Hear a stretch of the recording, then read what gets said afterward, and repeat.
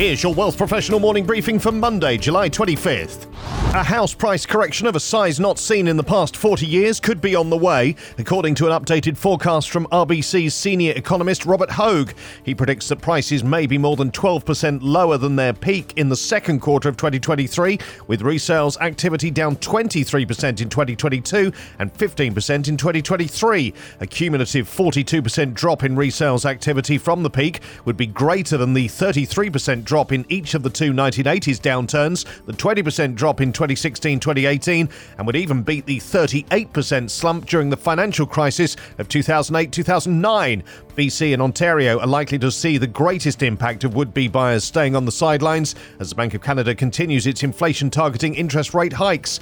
With the BOC hiking rates by 100 basis points in its most recent decision earlier this month, RBC is now expecting a faster cooling of the housing market in the near term. As rates have increased, the advantage of variable rate mortgages to provide cheaper borrowing has been largely erased. Rates are now on a par with fixed-rate deals. With stress tests making higher-rate mortgages harder to get, Hogue believes RBC's aggregate housing affordability measure will reach its worst-ever level nationwide. Hogue's report does end on a high, though, noting that this forecast is for a correction, not a collapse. Although he says there's always the possibility of a prolonged slump and impact will not be even across markets, RBC predicts that the correction should be over sometime in the first half of 2023.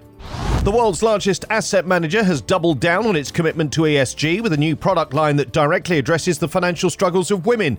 BlackRock has announced its first model portfolios for women, utilizing the company's exclusive LifePath lifecycle investing framework and modifying conventional investment considerations to incorporate three extra inputs: life expectancy, income gap, and employment gap. BlackRock has discovered that, on average, women may under-allocate to stocks at crucial points during their lengthy investment horizon.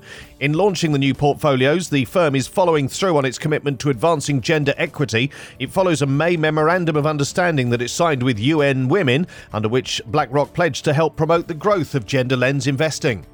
Transparency has never been more important for asset managers, with investors demanding deeper and more accurate information.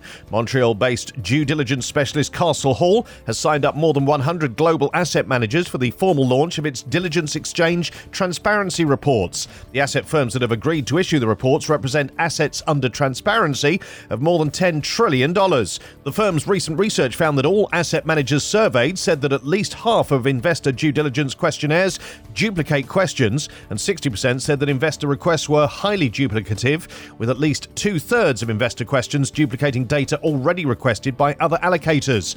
The new reports remove duplication, which will save many hours for asset managers.